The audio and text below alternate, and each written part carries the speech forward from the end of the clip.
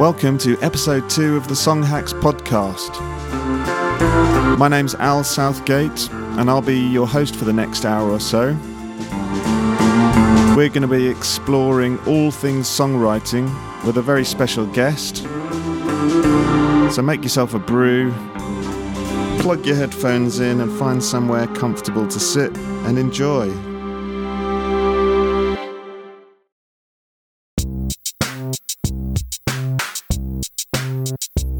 So before we get into the show proper, there's a few little things I need to announce.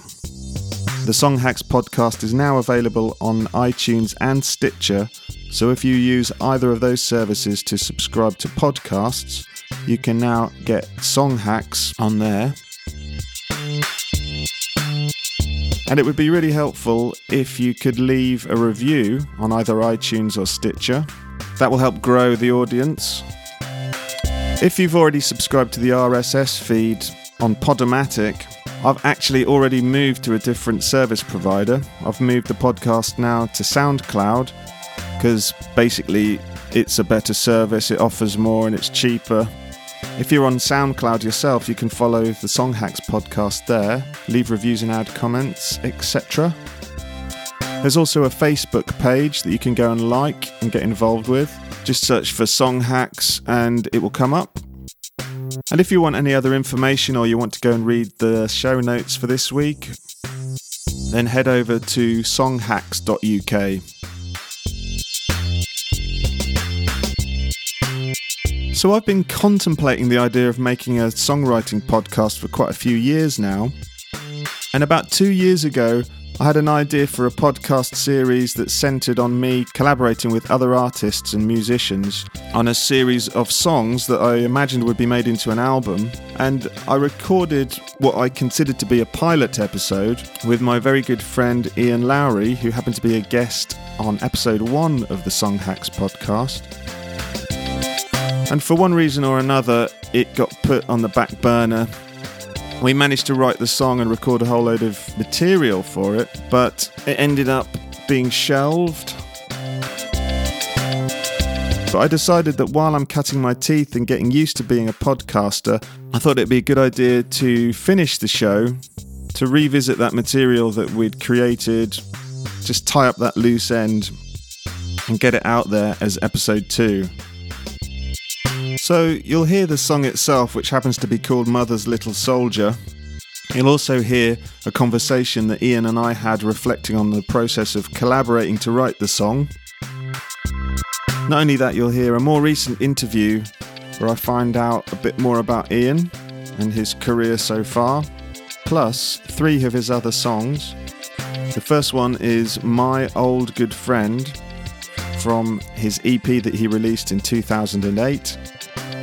Then there's Birthday 2.2 from his album Gaga, Navy, Hasties and Pick from 2010. And then Cold Metal Frame from his 1-month album February, which was released in 2013. I really like the song we wrote together, and I'd like to offer my thanks to Iain for being a guest for the second time. It's really nice to have his support in the early stages of this podcast. And I'm a really big fan of Iain, not only as a human being, but also as a songwriter and a producer and a musician. I think he's fantastic, and he's a real integral part of the music scene here in Norwich in the east of England. And I'm sure you'll be hearing more from him in one way or the other on the show in the future.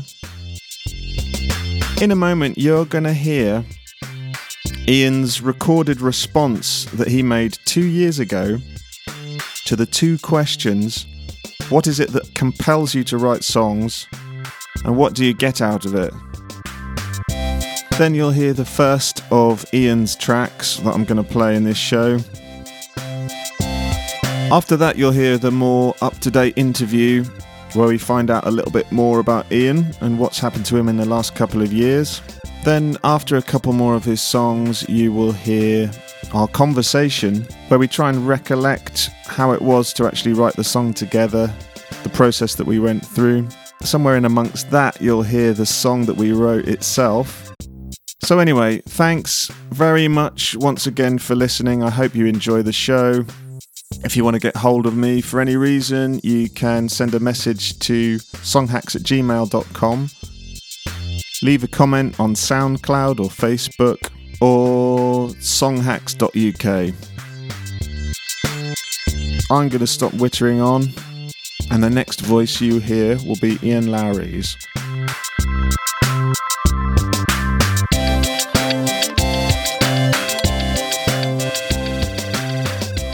What exactly is it that compels you to write songs? I don't know if I can be exact about it, really. It's lots of things. Music, well, in its kind of base level, in terms of frequencies reacting with each other and creating different types of vibrations. There's certain vibrations or certain placements of notes in time which I find really exciting, and they do things to my body. They it has a physical impact on me. Certain sounds, harmonic sounds, and I'll be playing and I'll stumble across something, and I'll play something like a sequence of chords, or I'll sing something over something, a set of chords, and capture one of these sort of bits which I like, and sort of turns me on. That has in the past compelled me to write songs because I've wanted to use these bits, and that's what you do. You make a song out of it, don't you? But so yeah, there's the sort of musical aspects, capturing and discovering things which I haven't heard before, or things which I find exciting and wanting to use them. Also, I've been compelled to write songs by sort of things that have happened in my life, and things, situations, good and bad. Of course, it's a good way of sort of getting rid of issues about things, I think, is to sort of make a song about it, because there's a lot of care and attention goes in, especially when you're doing everything yourself, recording it and producing it, writing it and playing all the bits and stuff. Often the two, sort of music and words, they're sort of hard to match up for me. There's been a few times where I've kind of got a sort of musical idea which I think is really cool, but almost because I like it so much, my standards for sort of lyrical idea and basis are sort of quite high, so I'll often sort of wait until something happens or until I've got something really worth saying before I'll finish a song. It just seems inappropriate not to. I sort of feel like almost like I've been sort of given this song and it's really good, and therefore I need to look after it, and I can't just kind of chuck any old crap on it, because it would, I don't know, it doesn't seem right almost, and it's not like, oh, I'm amazing, I need to, it's not about that. It's like the song, once the musical sort of idea is written, it's sort of not yours anymore almost, and you've got this sort of incredible responsibility to continue on the picture in the appropriate manner. I realise I should be a lot more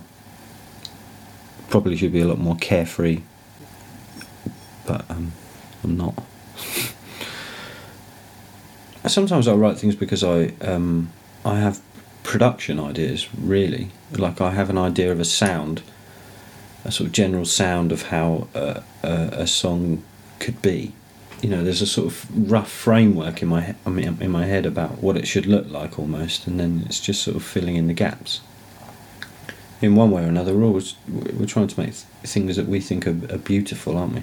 I like to appreciate the beautiful things and striving for making things that are amazing, even in just a little small way. It can just be a little bit, and the song really is just there for the bit. also one of the things I get from it, quite honestly, is enjoying impressing other people, you know. Yeah, so there's that kind of, you know, enjoying praise, and you know, I like being told that, you know, I'm good, and you know, you have to keep trying to be good, to keep doing that and keep receiving that, I guess. So. My old good friend, how the hell are you? It's been years since we last saw your face round here,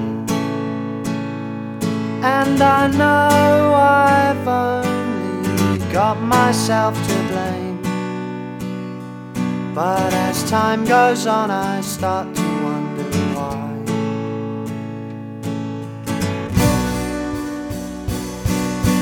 We were friends and it should have meant much more than a girl that you or I no longer see. I know at the time it seemed the only way. Don't you miss our brand of subtle company?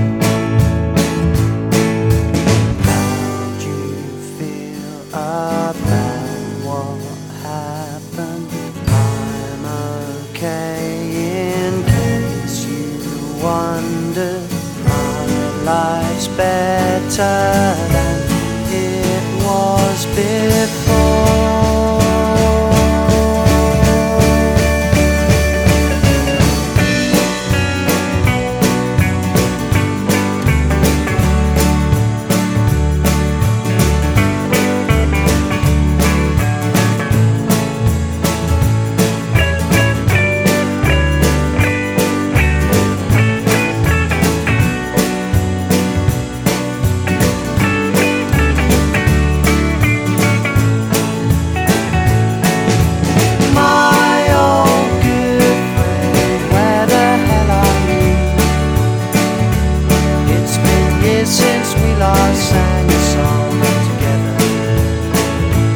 There's so much I've done, so much that you should know.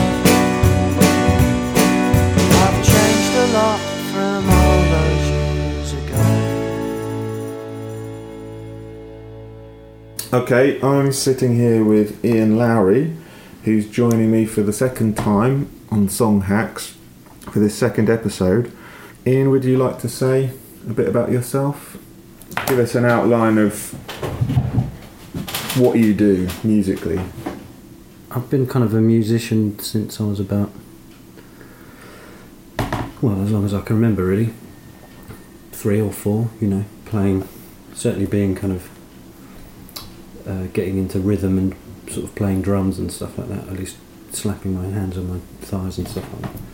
And started learning piano when I was about 7 and learned some brass instruments. Both sides of my family are kind of big brass players, so I did that for a while. And then I sort of, when I was at high school, I started playing guitar and started getting into bands and things, playing either sort of Nirvana-y type stuff or Chili Peppers type stuff. Basically, since I was about 25, I've started writing my own songs, arranging them for bands, starting to record myself a lot more. I mean, obviously that's something I've been doing since I was about 16, getting a 4-track and things like that, and getting into recording. Mm-hmm. And kind of getting into writing songs through recording, I think. Being able to, you know, sort of jam with yourself almost, you know, build things up track by track and not necessarily have to sit down and write the full song before you feel like you've got somewhere. I've been a guitar player in lots of bands and sort of a kind of co-writer to a sort of main writer quite a lot, and done a lot of that throughout my sort of band playing, which has been great. Played in quite a few different bands, like sort of indie rock bands like Lost Levels, and like hip hop bands like Deftex, and folky bands like Heart of a Dog, and played with Millie a bit and done some music with her, Millie Hurst. Ellis Island Sound, done a few sort of session musician things for people. Like played on your records, and Darren Hayman and Mia Viger, and you know, various things. and have learnt a lot from everyone really that I've worked with, and getting to know how they find their way through it, and just sort of soaking everything up really. But I mean, to date, as a solo artist, I've released 3 or 4 albums, kind of. I say released, I've sort of put up on a Bandcamp page. Mm-hmm. And some of those, of course, have been the 1 month. 1 month albums, yeah. So 3 of those. Well, then there's another 2 albums on there, and then there's a bunch of sort of single tracks. In the last couple of years, I've been doing a lot of stuff with a group called The Electric Set, which is me, James Leeds, James Elliott Taylor, and Mark Thorby, and we've been doing these fold-over songs where we basically pick a title, and then the first person in a sort of pre-selected order writes and records a minute of music based on that title, and then sends the last few seconds to the next person, and so on until you have a full thing. And I've done quite a few of those, and actually I think that's been some of the best writing I've done in a way, or the most sort of inventive.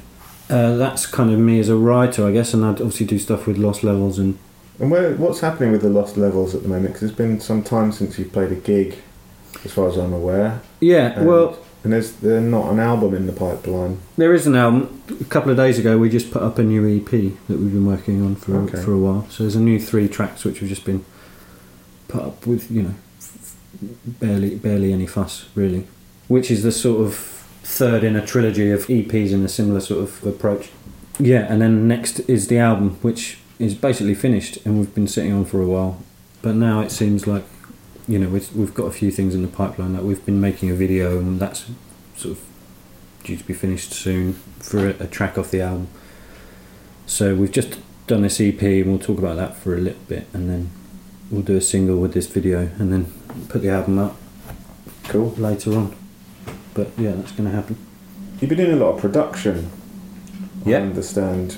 Yeah, that's the thing. So more recently, I've been doing that a lot more than my own music. I haven't really done my own music other than the Electric Set stuff recently. But the production thing, I've been working with, quite a few local people. I've been recording like Millie Hurst and Birds of Hell, and also Emily Wing. Shane, done an album with Shane Olinsky, which is sort of finished and going to be put out somehow. So you mentioned your formative experience with music, drumming on your leg when you were a little kid, learning the piano. And whistling. I remember whistling a lot, and people telling me that I was a really good whistler when I was really young. So you got encouragement. Actually, I remember being like probably about 3 or 4.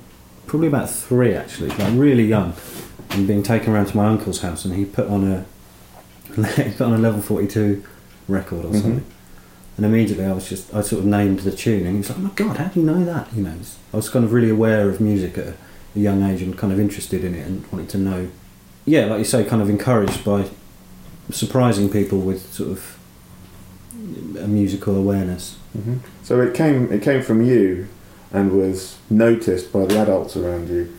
Yeah. And you mentioned both sides of your family being involved in playing brass instruments.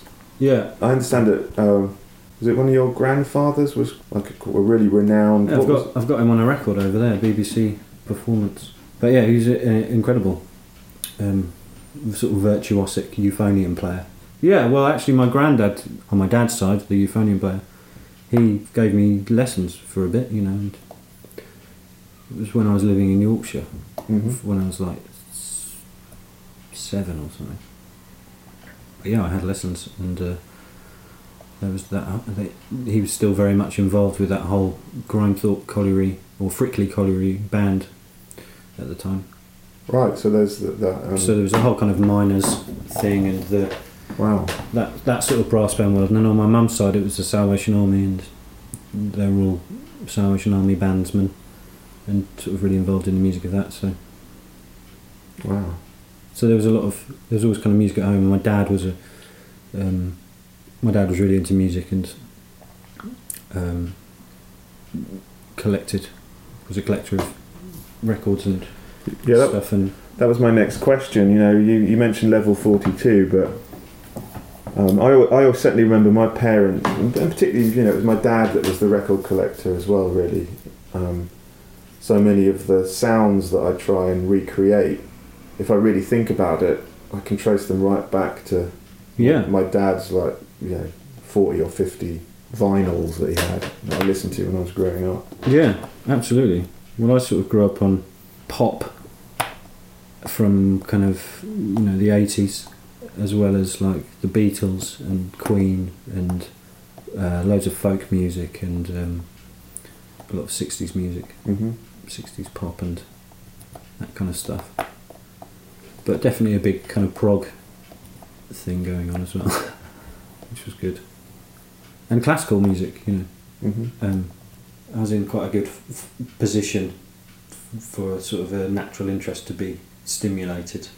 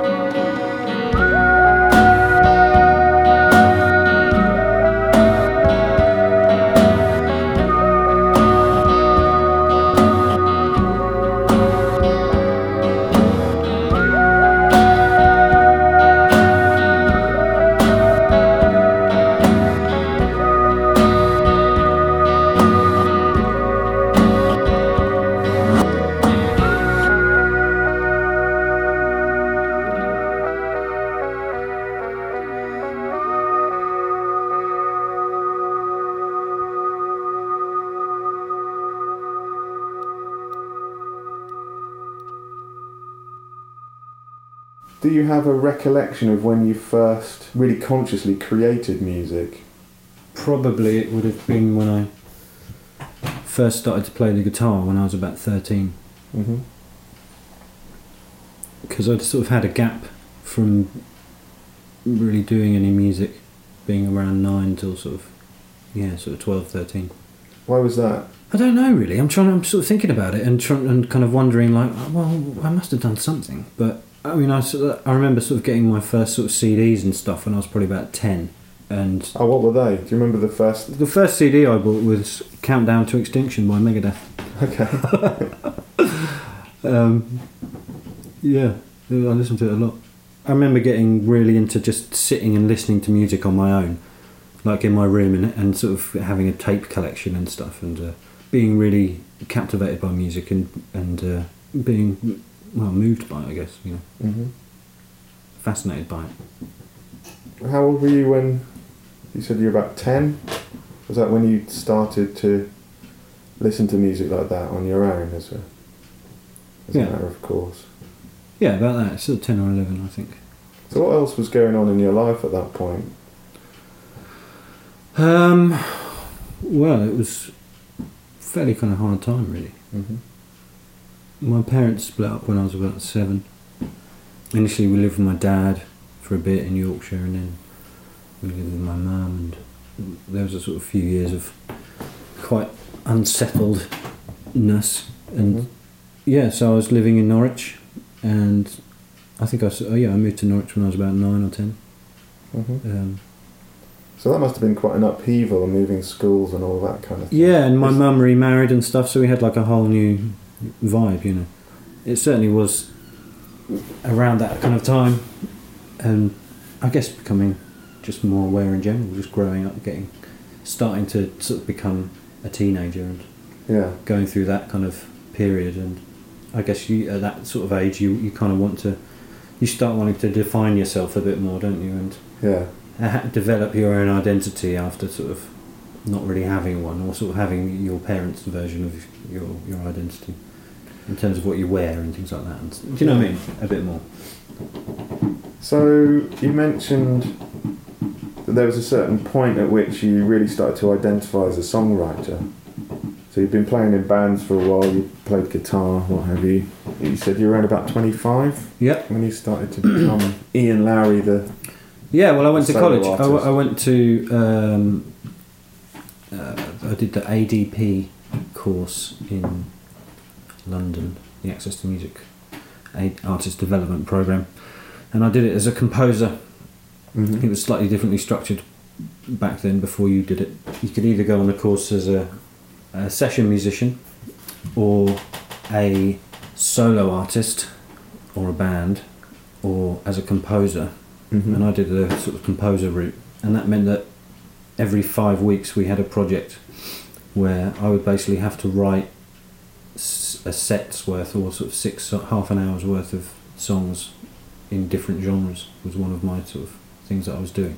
I did sort of 4 pop songs first, and it was really fun, and I was like given basically a band's worth of session musicians to write for.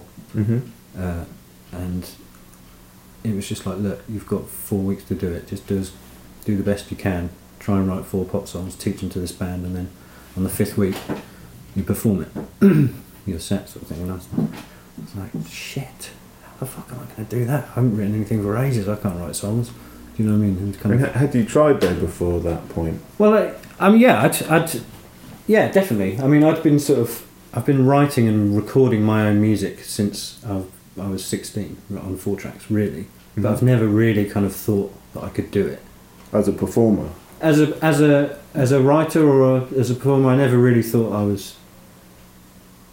So I never really sort of believed in myself until that point. Well, I was just going to ask, what made you decide to do the course as a composer when essentially you were... It would have made more sense, given where you were, to be like a session, do the session player route or something. Well, I mean, I think in a way it would have made more sense for me to do it as a solo artist. Right. Because at that point, thinking about it, I kind of already sort of was. Okay. In a way. But I wasn't, but I was ready to be. Right. I think. So how was it punching through that membrane, as it were?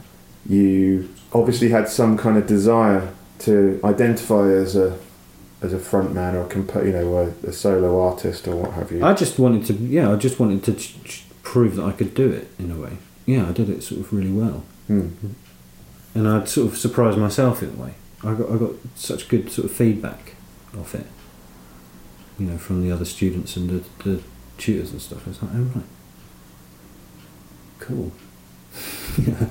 Do you think that you would have arrived at that point without doing that course, or...? No, I don't think I would.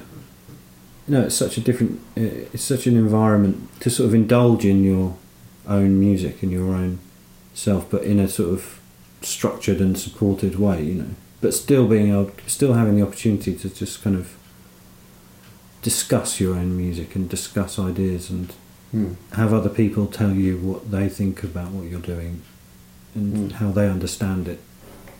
What are the projects you're currently working on as we sit here? I'm recording now with Pete Murdoch, Birds of Hell, and I'm about to be releasing some stuff by Ben C. Wynn. Mm-hmm. And I am mixing an album for Eastern Seaboard. Is that another local act? Yeah. I'm doing an ongoing collaborative project with James Elliott Taylor, making an album.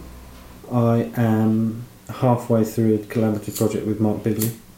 And I am also working on a new song of my own. Cool. And, yeah. When was the last time you did that? And not including the 1 month albums. Don't know. Quite excited. Like an idea which I kind of like, Mm-hmm. and sort of am quite excited about. It's funny actually. I'm in this stage where I'm a little bit worried about working on it now. Mm-hmm. I sort of got to a point and I'm like, oh, it's really good. I'm like a little bit scared to work on it anymore in case, I don't know. It's just as it is now. It's sort of in this nice, unfinished, but lovely place.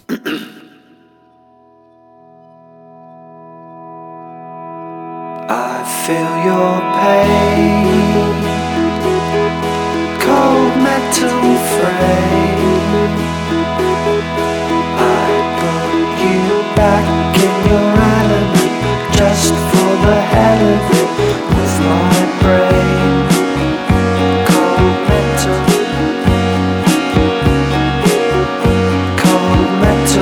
frame.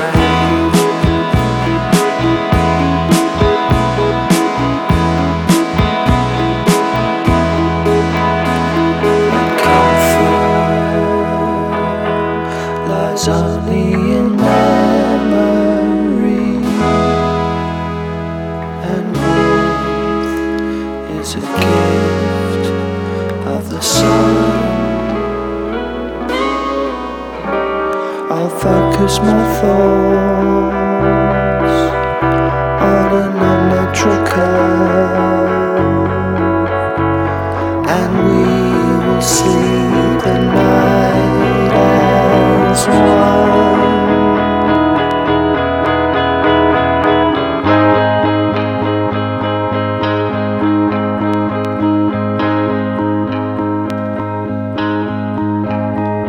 For previously it was part of me, and I'm a part of it. Though I had the choice of partner and dream, in truth, a perfect fit.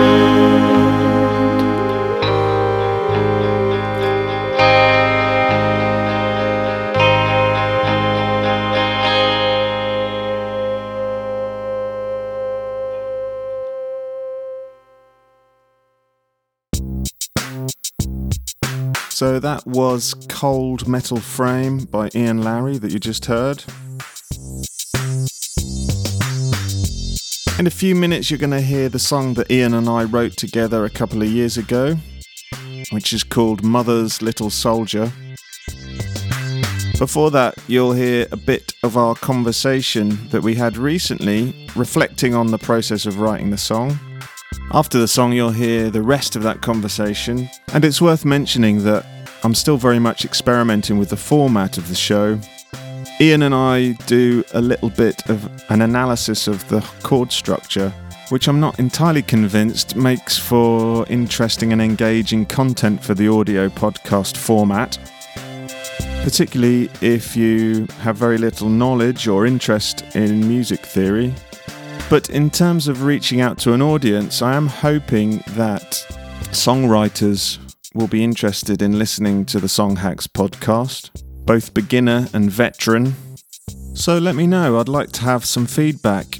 If you'd like to hear more of that kind of thing, or you think I could do it differently, then comment on SoundCloud or send an email to songhacks@gmail.com or post on the Facebook page. because I don't want this to be a one-way street. I'd like the audience to get involved as much as possible. I'd like to hear from you. I'd like to make this Songhacks podcast as good as it could possibly be, and for that I need your help. Anyway, thanks again for listening, and back to the conversation between Iain and I.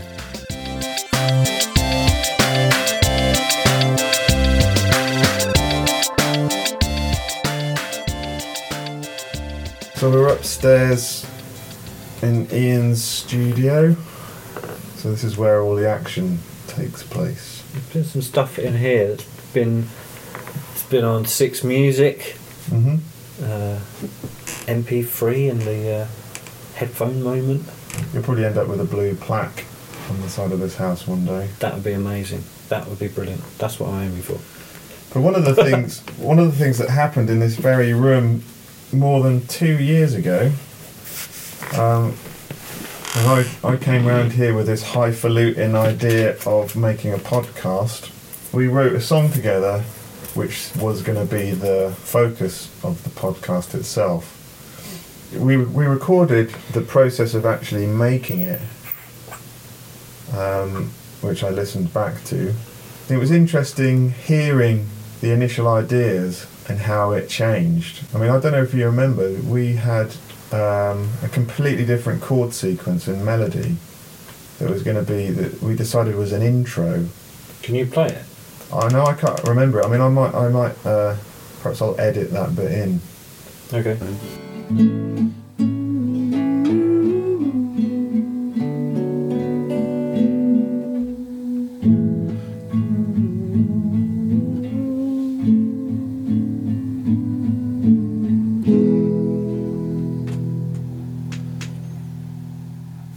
But it's really nice little idea, but somehow we switched gears and came up with this other song. I mean, do you remember much about the process of writing it?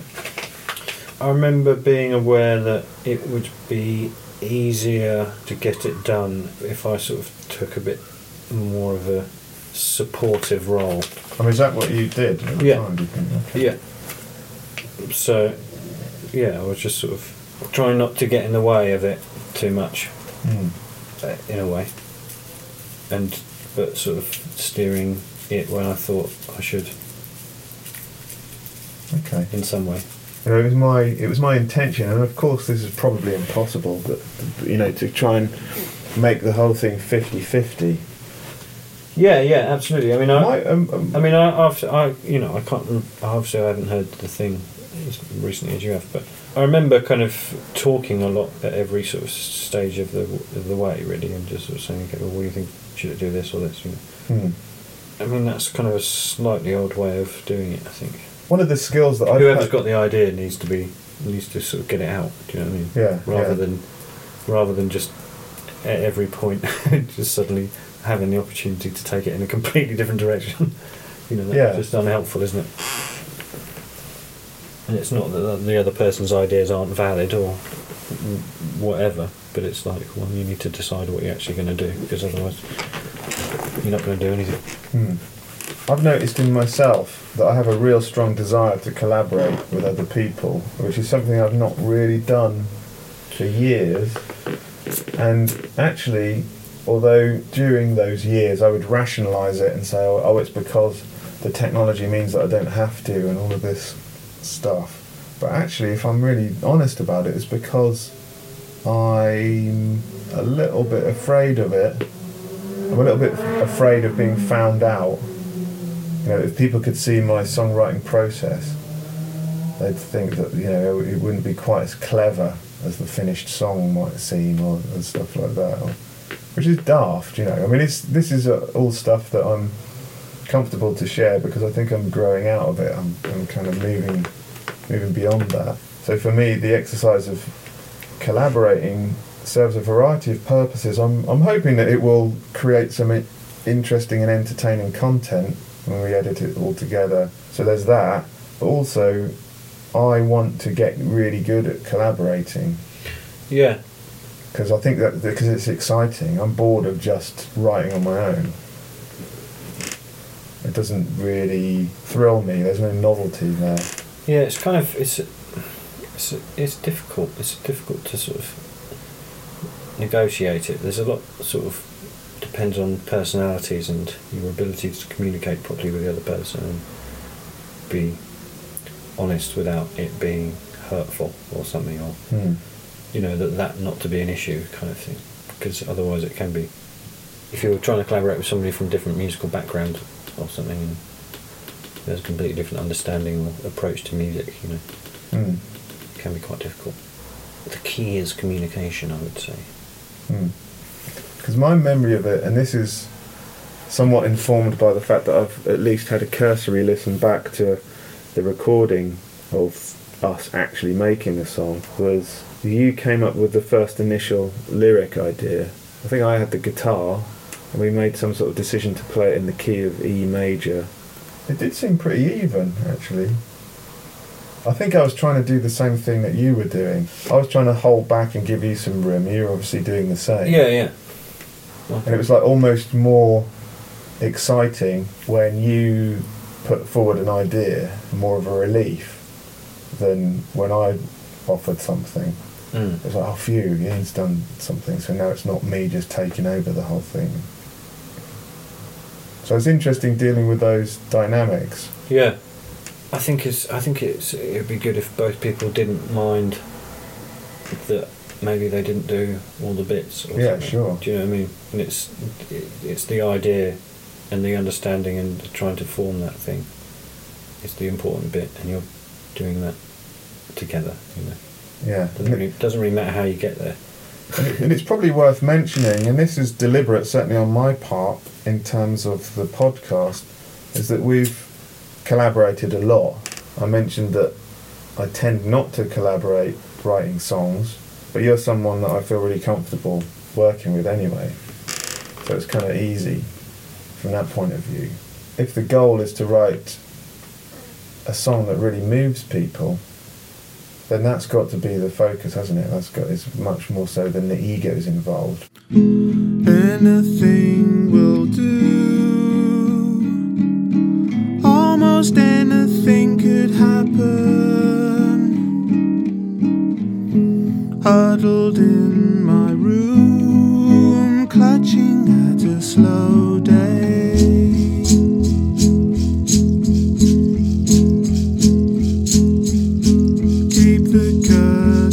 Closed. You never know who could be watching. Find I'm strangely glued to my electric armchair.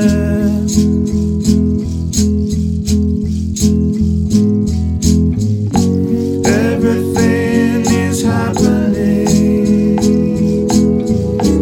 Everything is happening.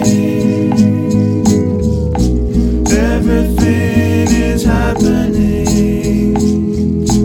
Mother's little soldier still not old enough to play with matches.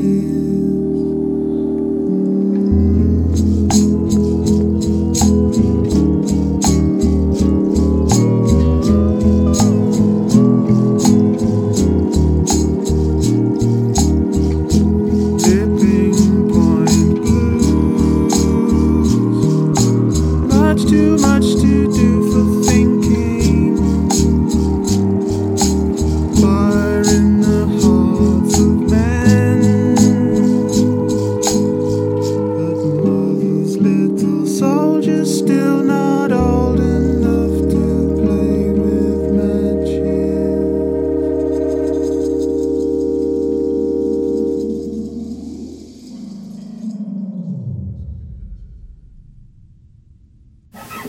Cool, so what's this song about then?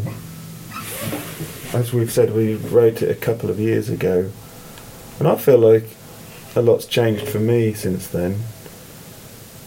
And it's always interesting to me when I'm involved in writing a song, and as I've said, that tends to be me on my own as a general rule.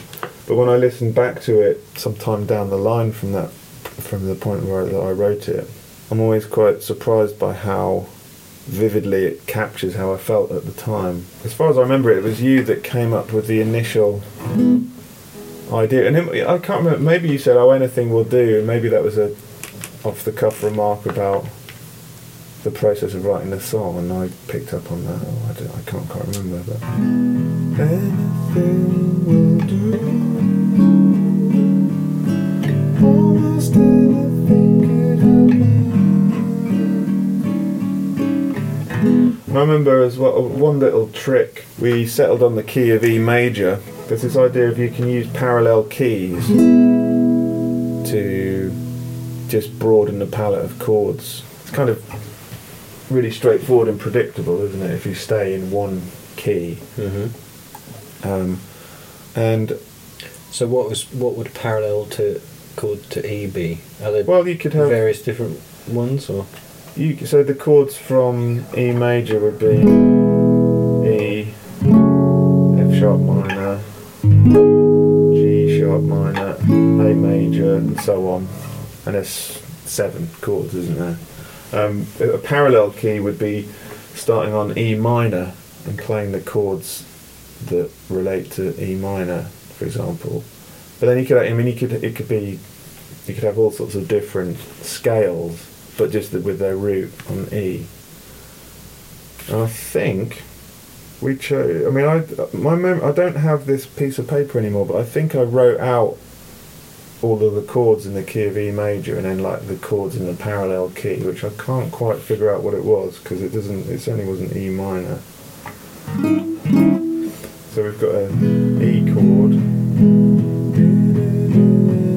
and it immediately kind of goes out of what you'd expect, doesn't it, on the next chord.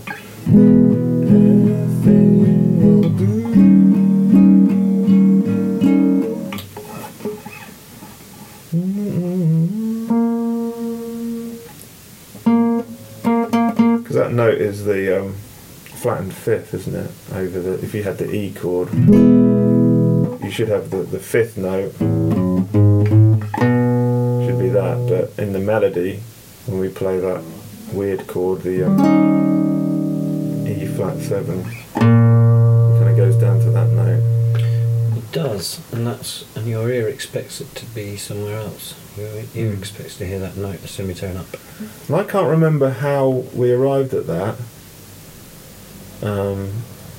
It doesn't really matter, actually. It just sounds kind of nice, doesn't it?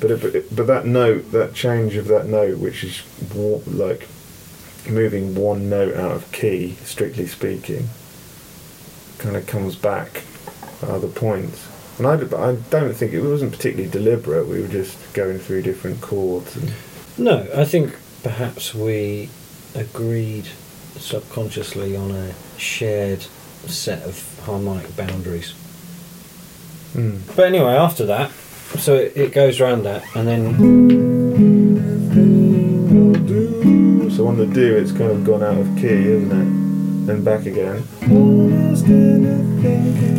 Yeah, now you're used to it. So difficult on the third time, and then development. And all that whole bit on the third time round is all very much in the key of E major, so it's comfortable and familiar, isn't it? So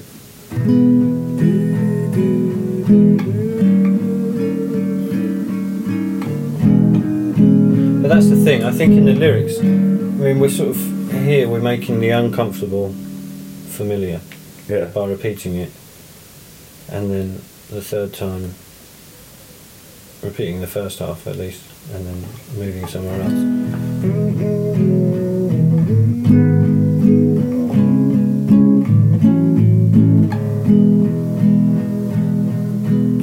yeah, and there's a bit of there's something poignant about it. I'm not sure if there I is, can figure it out exactly. There is. Well, you suddenly start getting into sort of, well, what eventually goes back to church music, I suppose, and and hearing familiar chord movements that are emotional or remind you of other emotional things.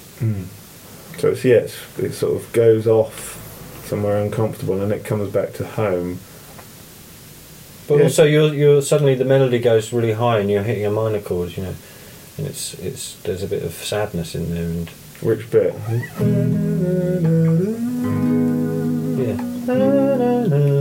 What note is that?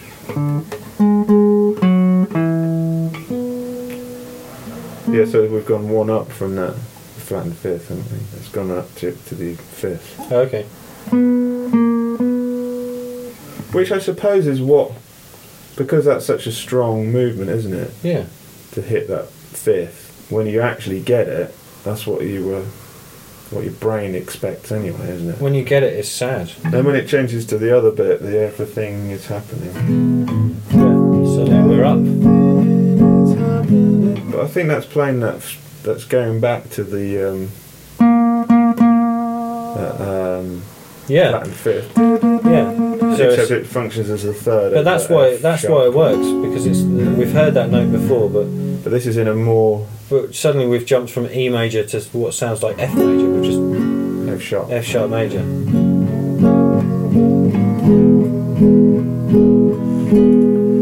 Well, actually, maybe the parallel key is B because having an E chord and an F sharp chord would put it in the key of B, wouldn't it? Yeah. Which makes sense of some of the other chords. And that makes sense. So it's just a fifth up. Because then you could argue then that the E flat 7 is chord 5 from a A flat minor, which would be the relative of the B major. Yeah. So I like analysing stuff like that, and then sort of finding out how the mechanics fit in. Not least because you might want to write another bit, and and analysing what you've already done sometimes opens up parameters for the mid late or whatever. Yeah, absolutely. It's great to learn about how it works, understand it. Well, I'm not quite. It's difficult to know how much. I don't know anywhere near enough, but the bits that I do, I find fascinating. Yeah, really.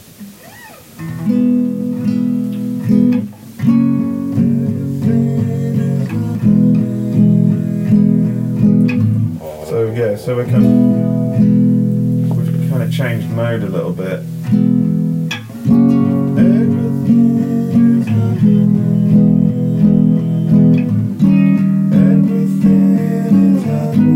It's that 5-1 in the A flat minor, and then a B, which is kind of.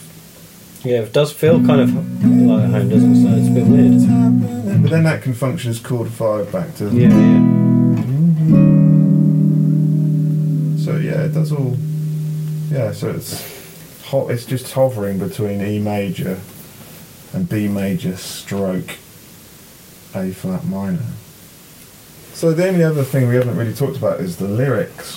I certainly remember formulating more of the lyrics in that recording that you did, answering those questions. You were saying about not being so comfortable with lyrics. I mean, yeah, I find it difficult anyway. Yeah, I think it's a weird thing, because when I write words, they're very much connected to me singing them. It depends what you're doing, but when you're sort of writing a song just for the sake of writing a song, and it's a collaborative thing, then I don't know, it's kind of, I find it, on difficult ground. You don't want to sort of say something stupid. Without claiming that I'm brilliant or anything, as I say, I let other people be the judge of that, but I find it quite straightforward. I can put myself in this frame of mind.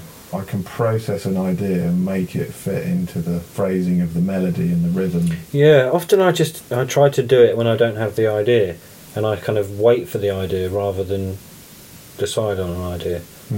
That's why I don't do anything, really. Oh, that's interesting, because I tend to just come out with something without really thinking about it, and then try and extrapolate an idea out of it. To me, I think it's a song about male alienation, I think that I was very much feeling like that myself. So to me, it's a man who spends a lot of time at home, sitting around, just not really having much to do with the outside world, but being kind of overwhelmed by everything. Yeah. That idea of tipping point in the last verse, in my mind that had two meanings. There's like this idea that maybe we're at a sort of tipping point in terms of ecological crisis and sort of geopolitical stuff and population and all of these things.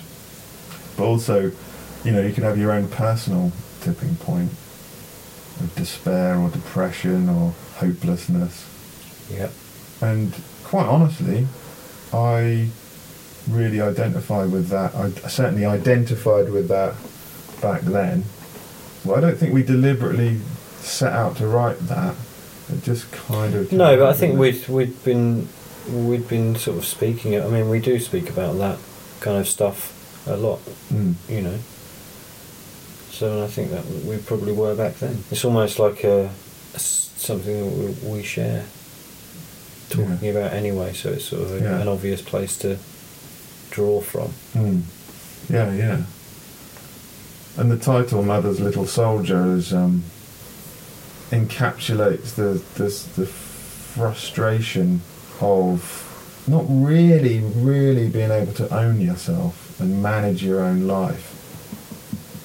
As a man, I certainly think that I have an impulse in me to be independent, and I'm not necessarily saying that this is always a healthy impulse or purely a male impulse, but I certainly have an urge to be self-contained and sort of master of my own destiny and stuff. But I just feel like the culture we live in kind of doesn't really approve of growing up. The fully realised male, there's something kind of dangerous and weird about it, so you're better off just kicking around being like a teenager well into your 30s or whatever. You know, so that idea of like you're not really old enough to sort of play with matches. That meaning is sort of stronger for me 2 years after the fact. Yeah, absolutely. And relevant. Yeah, and it's also worth saying that, you know, we wrote it all in a couple of hours and recorded it all really quickly afterwards. And I think, given the short amount of time that we spent on it, I'm really pleased with it, actually. I think it's really good. I like the recording, and it's a nice little snapshot. Yeah. Well, Iain Lowery, thanks for being a guest again on Songhacks, and I'm sure you'll be back sometime in the future. Thank you, Al Southgate, for having me. No problem, it's a pleasure. Good luck. Who's next? Who's next? Don't know yet, do you? Well, there's some people. I don't want to jinx it, but I'm not going to say. Who knows? Definitely someone.